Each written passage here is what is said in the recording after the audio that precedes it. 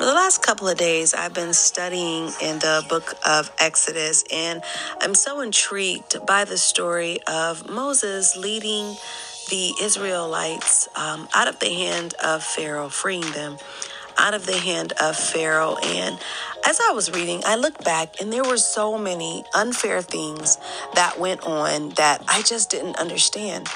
And I seen how God allowed people to willingly suffer. He even hardened Pharaoh's heart, yet and still, they were called to trust him.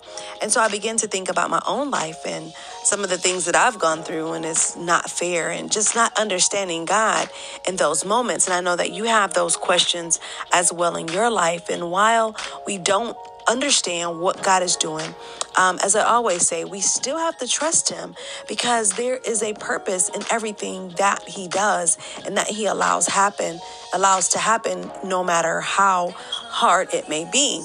And so I was reading on when he purposely hardened Pharaoh's heart because he wanted to get the glory.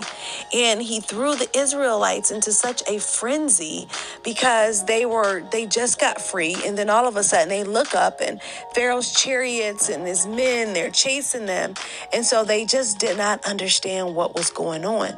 Still, they had to trust God.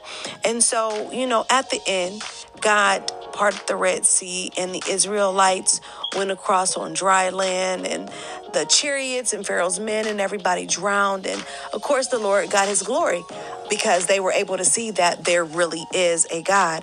And I am drawn to the scripture that's at the end of that particular section. And it reads, "But you blew your breath and the sea covered them. They sank like lead in the mighty waters."